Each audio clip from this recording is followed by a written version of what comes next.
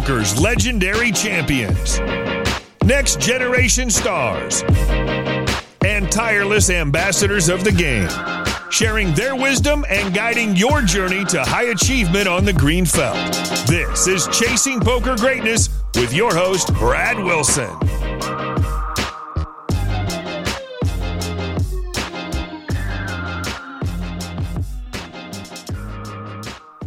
Nick, what's happening, my man? Hey, Brad. Good to be back. It's great having you back. I can't say that without laughing because we've done like 5 of these intros in the last 10 minutes, and I've said those exact same words to Nick. So it feels a little odd for me, but maybe not you, the listener. Next episode of Detox Files is Andre. To open up, I want to talk about the concept of multi-dimensional EV. Could you expand on that before we dive into Andre? It's a cool term. Let's make it simpler to start. A lot of guys are looking at EV in a very narrow way, like how do I maximize my win rate? And that's what this guy's dealing with in this consult. He was trained when he came into poker to bum hunt, basically. That's how he was mapping to safety. I'm going to have a high win rate so that I don't expose myself to harsh variance and so that my hourly rate can be as high as possible when I'm playing. Makes sense from a limited dimension. But what we start to see when we poke more at his overall lifestyle is we find a lot of holes in his schedule where the sacrifices he's making in order to play these really soft games, which weren't even as soft as he thought they were, funny enough, relative to his alternative options. We start to see how they were having a negative impact on a lot of other areas of his life. And so we need to sort of reframe his perspective towards life EV. Like, what are you really going for here? Like, you think that this is all about maximizing win rate, but have you expanded to why you actually care about maximizing win rate? Because if you're disturbing all these other areas of your life in order to do that, and I would argue even potentially destroying other areas of your life, then what are we really fighting for through this narrow dimension of optimization?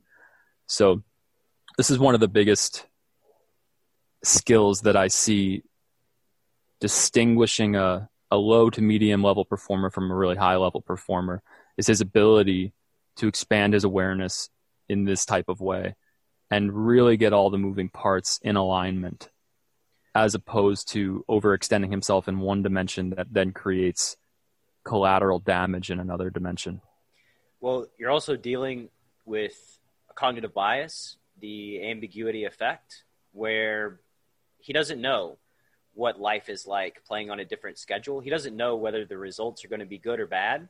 And because he doesn't know, he just chooses the safer option of playing when he knows his win rate will be X, so that his life doesn't just fall apart and he automatically gets crushed by, the morning crushers, right? Yeah, that's a huge point. And it's what makes this consult so fun, because he doesn't know what it's like. But what we do know, and you'll hear this like about halfway through, is we enter a point where the intensity, the energy in the field of this conversation gets visceral. And there's something profound about it. And the best way I can put it is, I even said this to him at some point. I was like, you don't know what it's like on the other side, but I think you know that we're in a very truthful conversation right now. Like, we are burning in truth in this consult. And to acknowledge that is the first step of raising awareness. Because yes, we do not know what the unknown feels like, but we know that we can't stay in a burning building. And in a lot of ways, I think when I look back on my own journey, that is what did it for me. It's like I was somebody who needed to hit rock bottom. And it's one thing that I tried to offer an alternative to the community. There's nothing noble about hitting rock bottom. I end up saying that in this consult. You're going to learn a lesson either way. It's about learning the lesson in the end. And if you're able to be lucky enough to have a conversation, a truthful conversation with someone who's been through the motions, and if you're humble enough to realize that maybe I'm not so different than this person who had all the same patterns as I did, and all the same blind spots, you have an opportunity to basically accelerate through a very painful experience of rock bottom, which is going to give you the lesson either way, but you get to decide how much suffering you need along that learning journey. Yeah, I love that. I love the visualization of a burning building. And it's almost like the building's not even scorching yet, right? It's almost like you can just foresee that eventually the building is going to just be consumed by flames, and you're offering a lifeline of help before that happens. It's a very compassionate thing to offer. And so with all that said, let's dive in to your conversation with Andre. Listener, stay on the line when the conversation ends. Me and Nick are going to wrap it up with an outro. Let's do it. Can we go back to this key sentence that you just sort of rolled over, which was the feeling I got when I was playing the earlier schedule was I'm not beating these games. You said that like a minute ago. Okay. And whether or not that's absolutely true, if it feels like there's less of a chance that I've beaten this game, that makes a lot of sense why you would not want to be there. I don't think that I'm not beating. I think that it's going to be much harder to beat. But I think it's true for me that they are still beatable.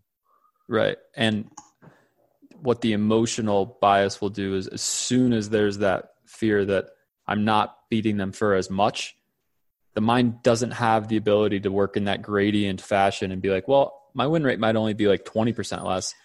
The mind does this thing where it's like, oh, I'm not beating it, so I got to go back to the other one. It's the only thing the mind knows how to do is counter from black to white. It doesn't have that gradient capacity, and that's the skill that I think sets most poker players apart, especially guys who use the data-oriented system really well. Like, you've been through this cycle a lot with thinking bluffs didn't perform well and then realizing the data says they do. This is the same thing. It's just feeling like the bluff's not working and then seeing that the data says it is over large samples.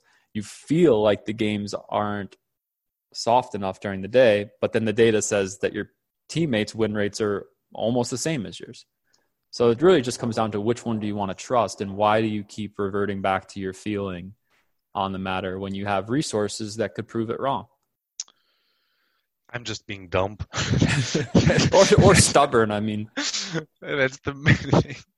But it's interesting to see where that preference is stemming from. Like, it's because you have aversion. You have an unresolved emotional resistance to playing the games that feel tougher. They felt tougher, so you decided, I can't be in those because my win rate is significantly less, so I'll stop exploring the sample size that could prove me wrong. For some reason, you wanted to confirm your emotional bias instead of getting more data to overturn it. It's typical, and we're just sort of revealing that is a new level of awareness that you now have.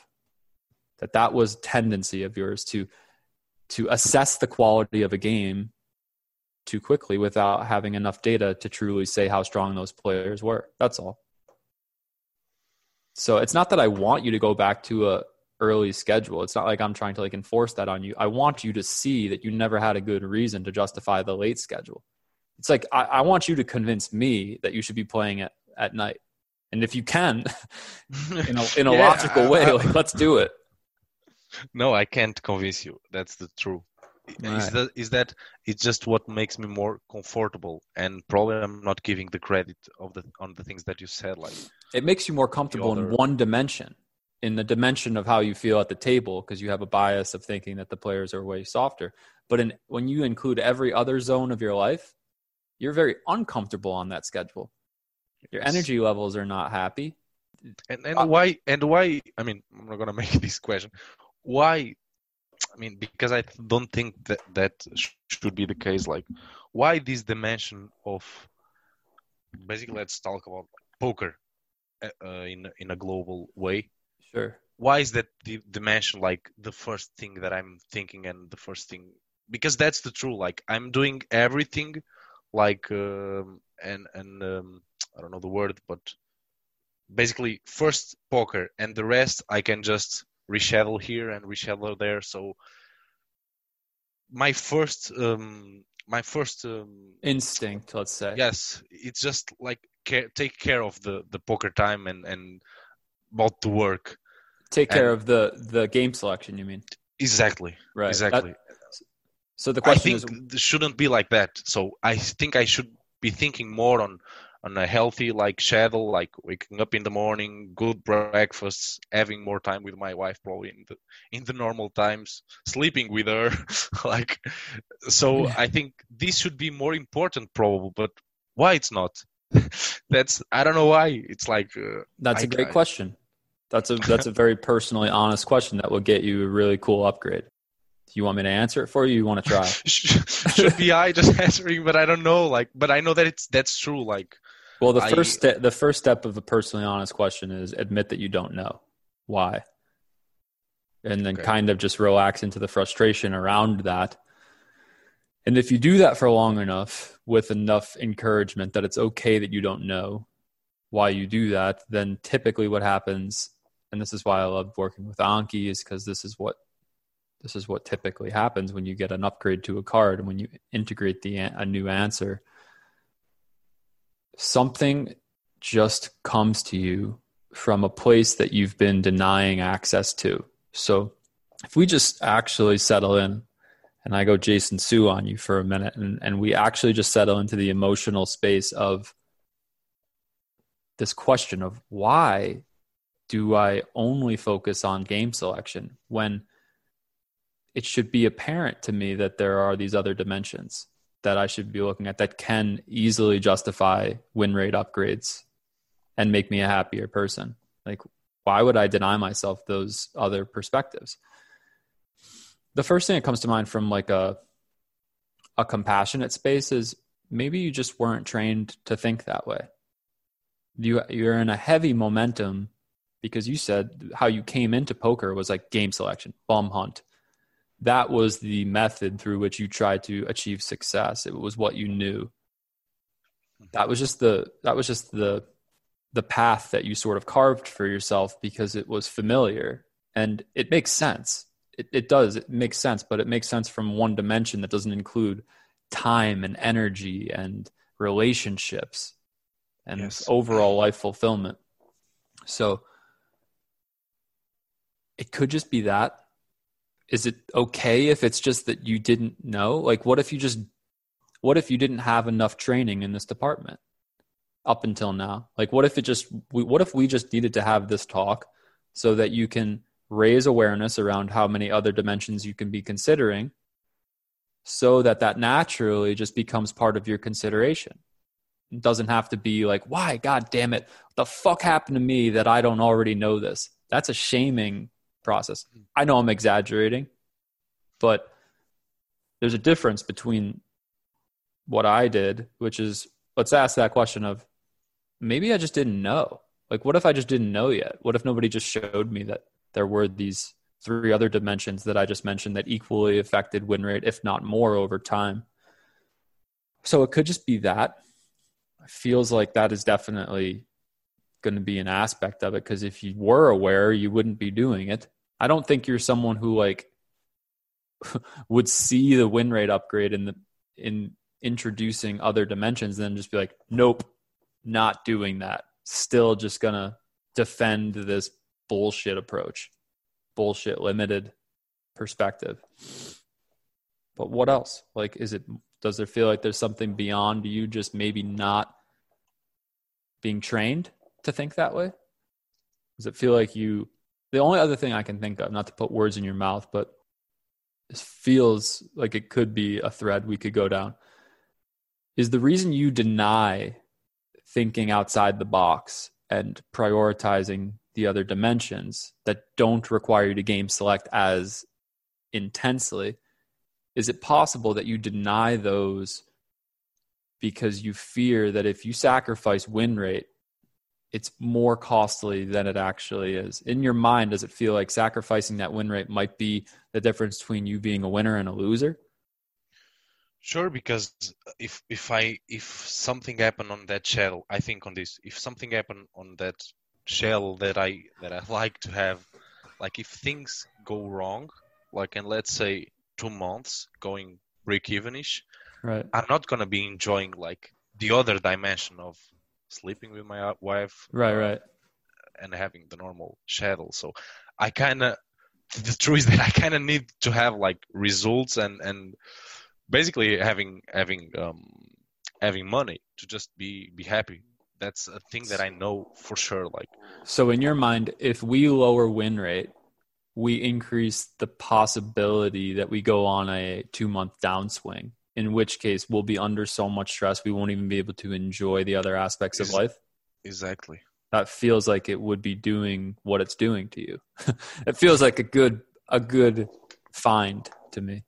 That belief, if it's active, would cause you to defend this limited perspective. That's a good find, bro. Okay.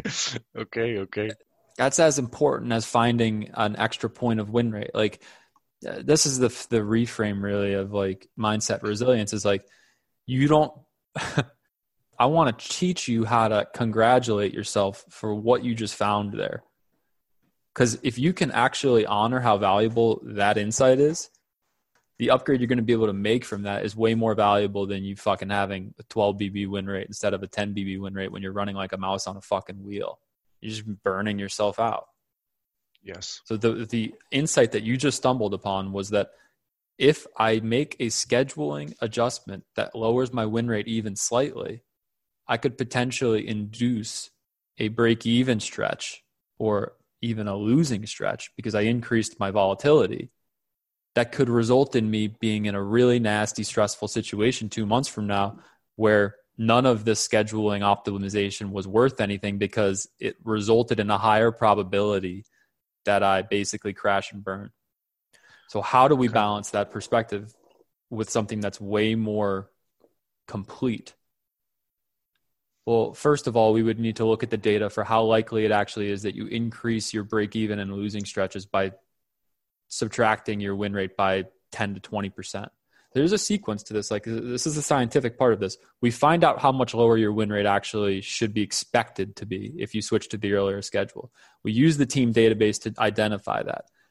Then we run some sims to see over the course of 50, 60,000 hands, how much more likely is it over a 2-month period that my results plummet, that I could have a really bad outcome. And you get a percentage for that. And if you find that it's only like increasing your risk of ruin by, I don't know, 5 or 10%, I think what you're going to find there, I'm confident that what you'll find is that you're exaggerating how much variance you would be introducing by lowering your win rate by 2 points, assuming it's already fairly high, assuming it's like what the rest of the teams is. It's around like between 8 and 10. Congrats. I'm not having more than that. And that's going to make it way less likely that you're going to encounter the situation that you seem to be afraid of encountering if you drop your win rate by 10 or 20%. So that was the scientific part of it. Sort of got you to the point where just like you were afraid of losing all your win rate in a game where you weren't losing more than 10 to 20%, I also just showed you how you project that over time to be, well, that could result in me enduring variance that makes this whole thing not worth it, because then I can't even enjoy my life if that happens. So it's like you're trying to minimize the possibility of bad variance. And the way that you've trained your mind to do that is game selection. Yes. That's the complete picture of it that includes time. Somewhere along the way you said, I don't ever want to go on a 2-month break-even stretch. Game selection is the way I'm going to do that. And that's why you focus on that single dimension, even at the fucking expense of playing at 4 a.m. in the morning to try to play on peak, which affects every other part of your life. And then you double down on it and say, nope, but it's worth it because I'll never be able to enjoy these parts of my life if I were to run bad. And in order to not run bad, I got to make sure that I have the highest win rate possible. Because I'm going to feel like guilty because here it's just me adapting to the peak times that I know that they are true. They exist and are these ones. But if I just choose other schedule, I can just put guilty on myself because I made that choose. So if things go wrong, like with this schedule that I have now, okay, can be variance, can be thinking, but I'm playing on the right time in my mind. But if I just choose to the mornings or so, and things go badly, it could be everything like variance, playing bad, and the big thing is I made this change, so maybe this is gonna be my fault because, I don't want to feel that. I mean, I'm gonna feel more that with a normal schedule than with this one. With this Right. one, I'm more okay by just running bad or having poor results. So is it safe to say that by continuing on this late night schedule, you feel like you subject yourself to less guilt? Potentially? Probably yes. Yes. Because if you were to shift and then things go wrong, you were responsible for that shift. Exactly. Yes. So we're trying to avoid guilt and shame. Kinda. Now But I you're- think I should be working on that. Go ahead. Because it's just a belief that I have in my mind that I should be just not believing. And Before we go down that rabbit hole, I would just like to pause and congratulate you again on getting to a deeper level of this mindset issue because it's worth pausing for. So you want to go to the next fucking solution, and all I want to do, it's always like that. Yes. dude, it's fucking noble to be able to identify that thing that you just identified. Like in my mind, I wish I could transplant this into your head. But when you do that, when you actually discover that next level, which was that we're trying to avoid guilt and shame, that's what's driving this entire sequence. I see that as like that moment in a video game where you unlock the next level and that sound goes off like da-na-na-na. That's what leveling up is. That's where the points are scored. And you think you're scoring points on this horizontal path of mouse on a wheel. The points are scored by unlocking that insight. So take a second and actually just appreciate the fact that now you're at a deeper level of that belief system and you're at the root of it. You're trying to avoid guilt and shame by sticking to the schedule that doesn't require you to change because you're bought into this idea of higher win rate, being awesome, being the thing that keeps you safer, being the thing that reduces variance. So I'm going to give you a different perspective that hopefully counteracts this.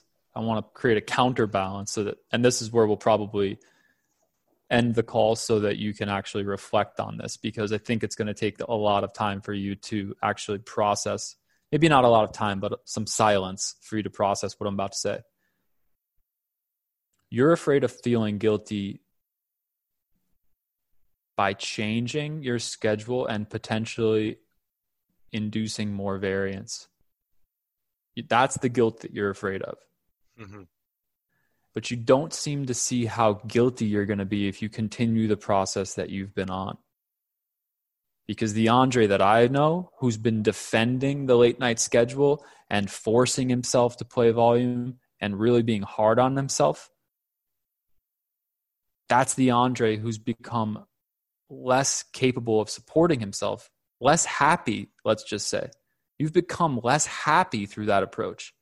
And you don't seem to have that same guilt around that. You don't seem to see how if you continue doing what you're doing by defending this paradigm, 2 years from now, your relationship with your wife is going to be affected to the point where you have massive fucking guilt over destroying something that beautiful. And I'm being extreme here, but this is going to trickle every. But the truth is that I can't see that. I can't imagine, like, I have toughness in imagine, like, 2 years from now with this path, how I'm going to feel. Because and how she's going to feel. Yes. She's not getting the best version of you. Yes, that should be definitely. Something that you're guilty about. If there's any healthy level of guilt to be applied to the balance of this, it should be honestly assessing how much it's going to suck to wake up 2 years from now and realize that you've not been giving your best, the best version of yourself to your wife because you've been defending win rate. Do you really want to live with that fucking level of regret? No. I mean, just frame it like that for a second. Like that's powerful. I could potentially fuck my relationship up with the most important person in my life because I'm defending a 10 BB win rate instead of a 12 BB win rate. What the fuck is that? That's a blind spot. And it's not even really helping you long term, because if you stop defending this slightly higher win rate, your energy levels are going to go up because all of the zones of your life are going to become more fulfilling, unless you want to play that quick objection, unless you want to sneak in that idea that this could make me go broke because my win rate's 2 points less, which is what you're doing. And then that invokes the guilt that you feel around that path because you're so bought into the fact that win rate is all that matters. So a lot of it is being generated by this. You're not seeing how fast you collapse when the mind introduces that objection of like, can't lower the win rate by 2 points. We'll go broke. Then you'll feel guilty. That's the bluff, dude. You're getting bluffed. Where is the call button? You got to click call. Oh, man. Yeah. You got this, though. You see this. It's not comfortable, and I respect you for actually like enduring it maturely.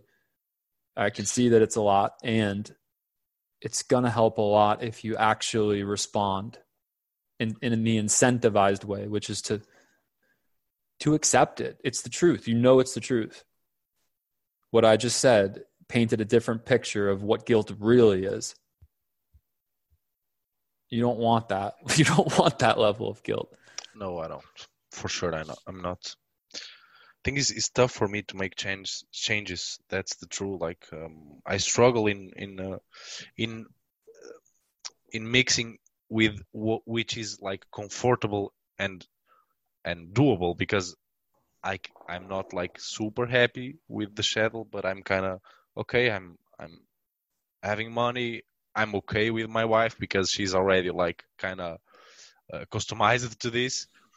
And other thing is, you talk a lot about hitting like rock bottoms and stuff like that, and I never hit mine like in any, I can say like in anything of my life. So I don't know if that should be happening more often with me to just make more changes in my life, but I live too much in my comfort zone of it's working here, so let me stay here and not. Well, let me give you just something to compare this to. I had a marriage that failed and another major relationship that failed by the time I was your age. And that happened because nobody sat me down and had this conversation and increased my awareness around how I was thinking about this.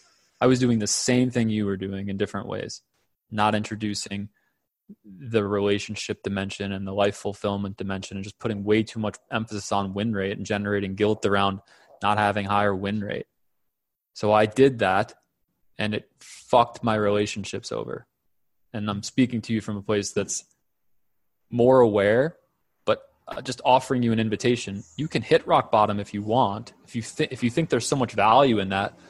But I didn't have to go through that if somebody had this convo with me. I just didn't know. You can deny that this is a true conversation, and that's fine. You'll go to rock bottom if you do that. Or you can humbly accept that you can course correct and you don't have to go through that. There's nothing noble about a rock bottom experience. Sure, it's worth something because you actually wake the fuck up, but it's no more noble than just humbly accepting a true conversation. You're the luxury the position that you're in, the luxury you have is that somebody's actually fucking telling you this. I hit rock bottom because nobody told me. So it's a choice. I have to just think on this and just appreciate like that I can have like these insights, because that's true. I have someone to talk and show me which is best. It's not even about better or worse, man. It's about just trying it. It's honestly just about a choice of how much suffering you want to invoke on the way to learning the same fucking lesson. Because I'm pretty sure we're both 99.99999% sure that this is a true conversation. It is, for sure. I'm just not giving the credit about how it's going to be the future like this.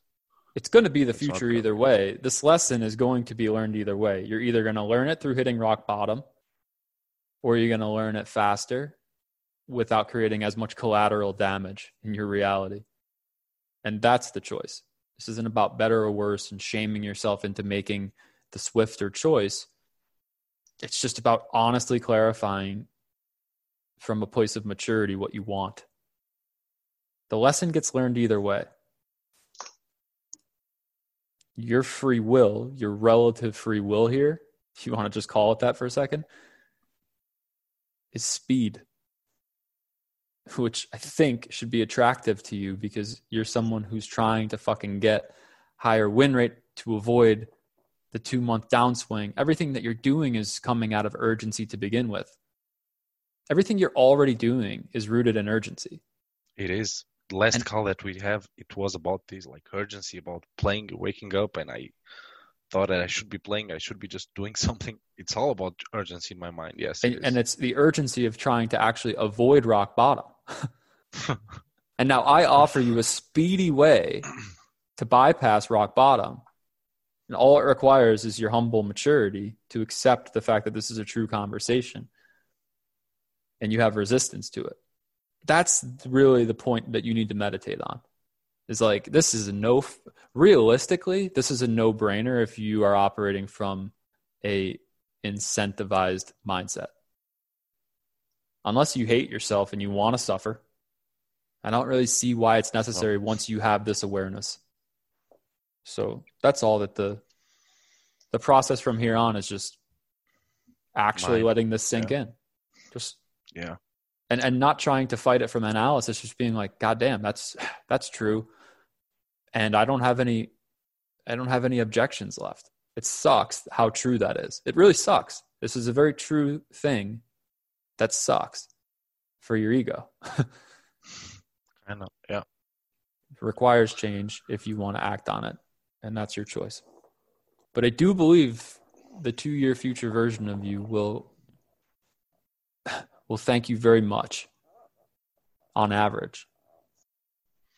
What can I say? I can say that I'm going to probably review this call again.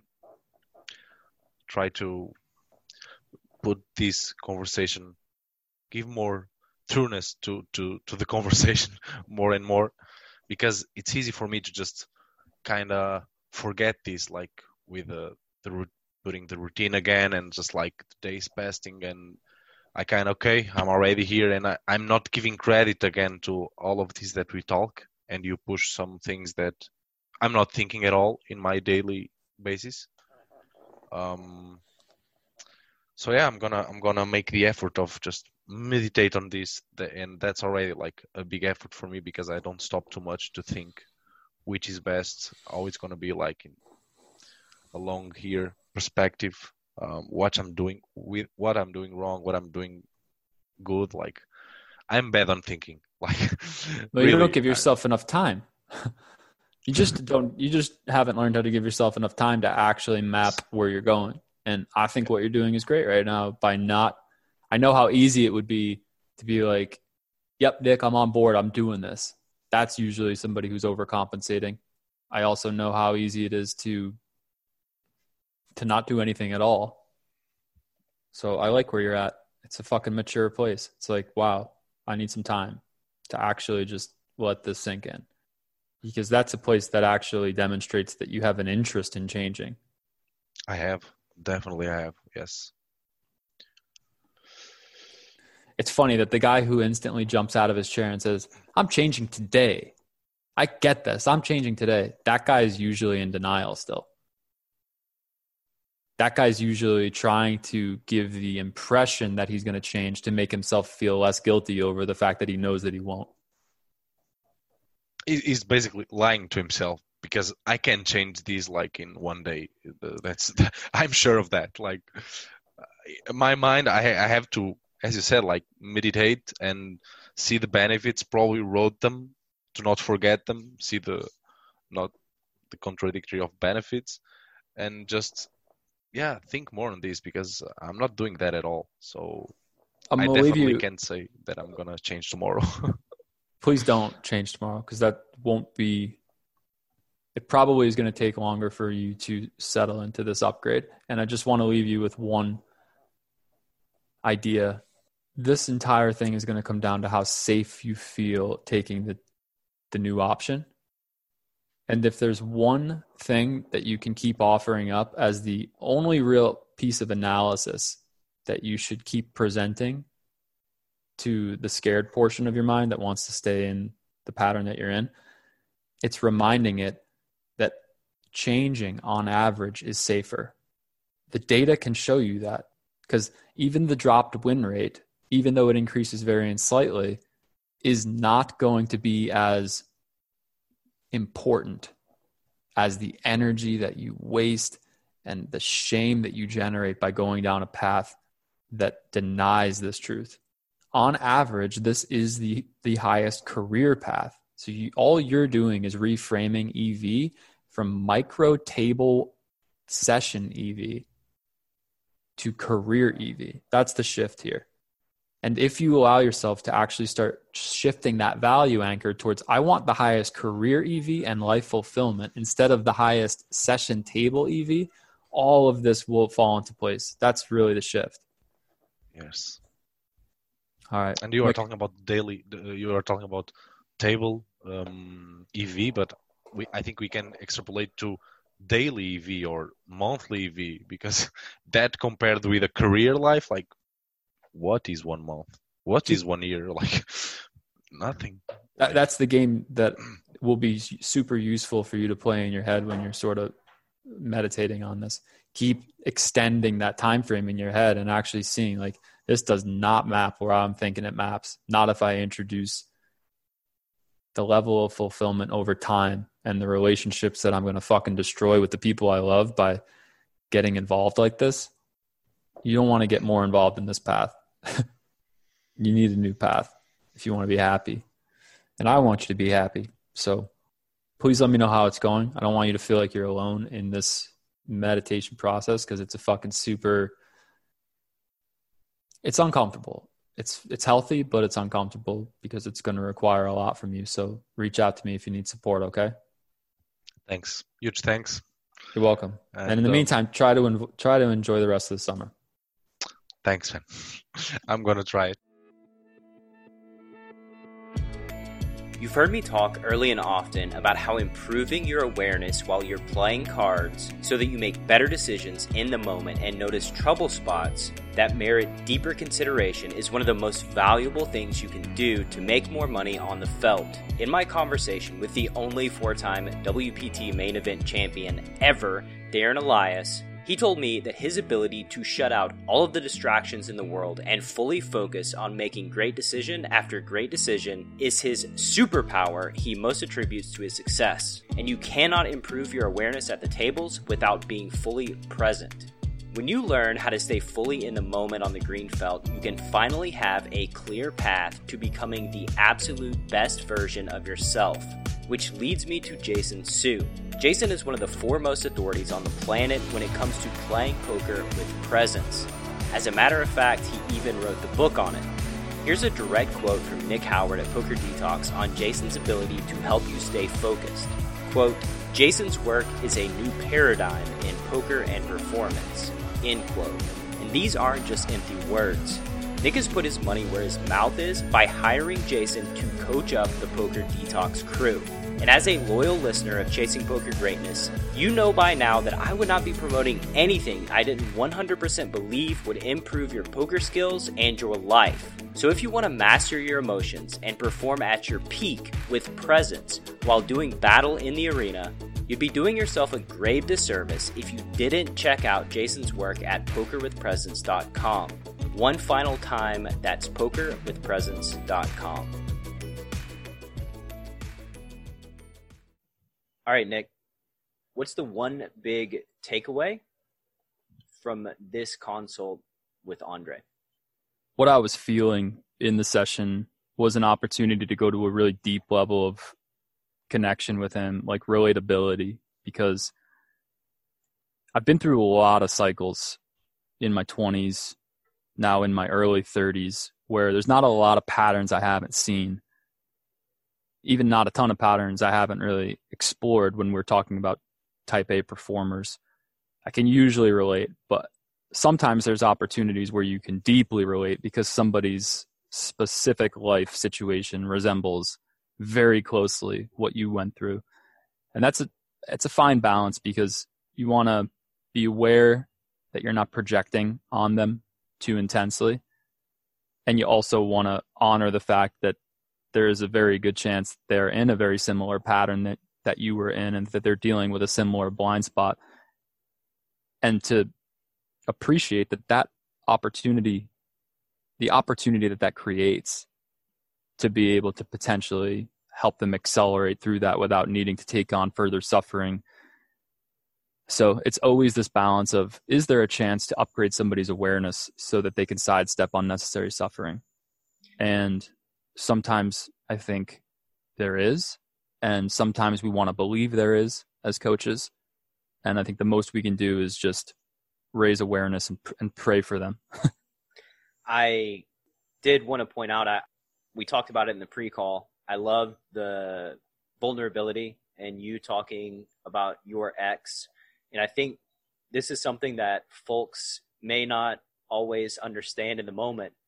It's that typically when somebody knows a lot about a specific subject, it's because they've been through it. They've been incentivized to learn. And if it's navigating through suffering with Nick Howard, I'm going to go out on a limb and say that you have dealt with your fair share of suffering in life, which has incentivized you to find the tools to navigate and get through it. Yeah, a friend asked me this recently. What was your incentive for changing? Because we were talking about how my most recent shift has been to develop a higher preference for emotional work alongside analysis. And what it came down to basically was I was suffering too much not to change. And I think that's a critical point where stubborn people need to get to that level before they truly consider that. It's like you're trying to get to the point where you ask yourself a very honest question. What are the odds that continuing to push off in the same direction I've been trying to solve life through is actually the right thing to do? What are the odds of that? And you're trying to get that down to single digits and then fractions of a percent even, so you can take that leap of faith into the unknown territory that seems so naive or so wrong, just simply wrong from the level that you're currently trying to solve things from. And so I think that's really the type of environment I'm trying to cultivate in a truthful conversation, is like, how close are you to that point, and how can we create avenues of thought and emotion that push you a little bit closer to declaring something extremely honest. And that's where you make a breakthrough. There's multiple times in this where you hear me say, can we just pause for a second so you can congratulate yourself for going to a more honest level than we've been to so far in this conversation? You hear that when we expose that he has a guilt thing that's driving all this. That's a deeper level of understanding that's going to provide more potent upgrades if we just actually unpack that.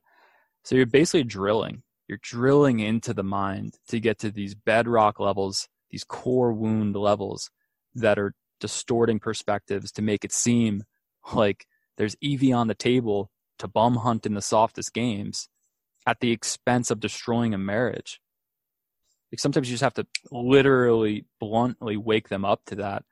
And then the chips are going to fall where they may, but at least there's been an opportunity provided where awareness can be glimpsed.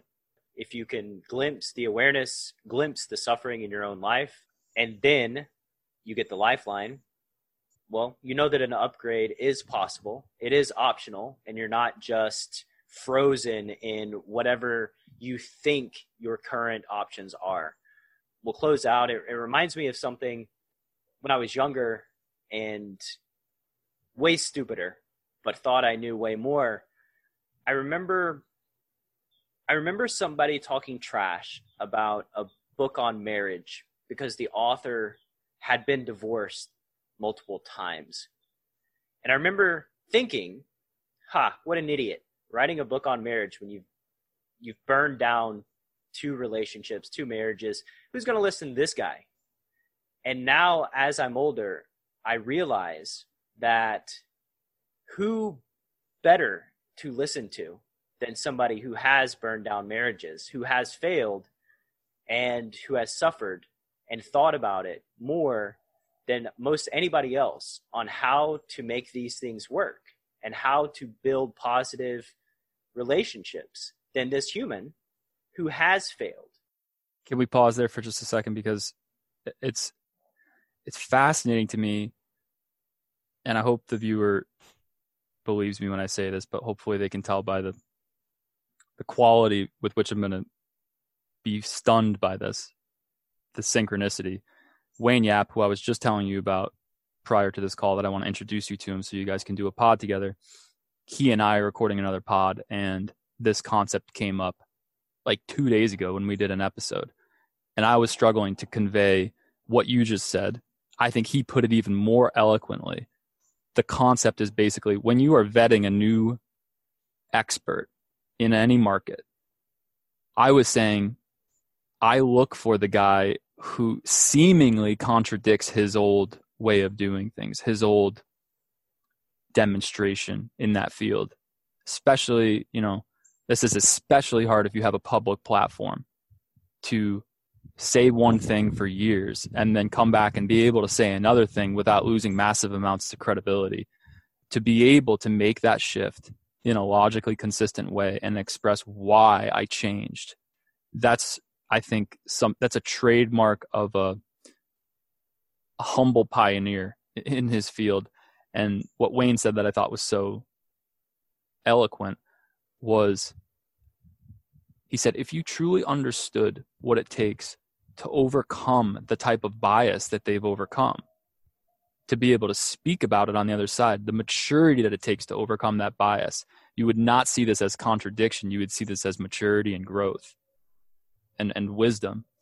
And so that's my hack, is like, before you disqualify someone who writes a marriage book because they got divorced 3 times, question whether or not you're giving them the benefit of the doubt for having been able to change. Because a lot of times that's what it took for them to be able to write that book. And this is meta, but I guess we'll leave it off on a meta note since this is one of the more advanced consults. Start to see how the inability to give another person the benefit of the doubt for being able to change is actually a projection of your own deep-rooted sense that I cannot change myself.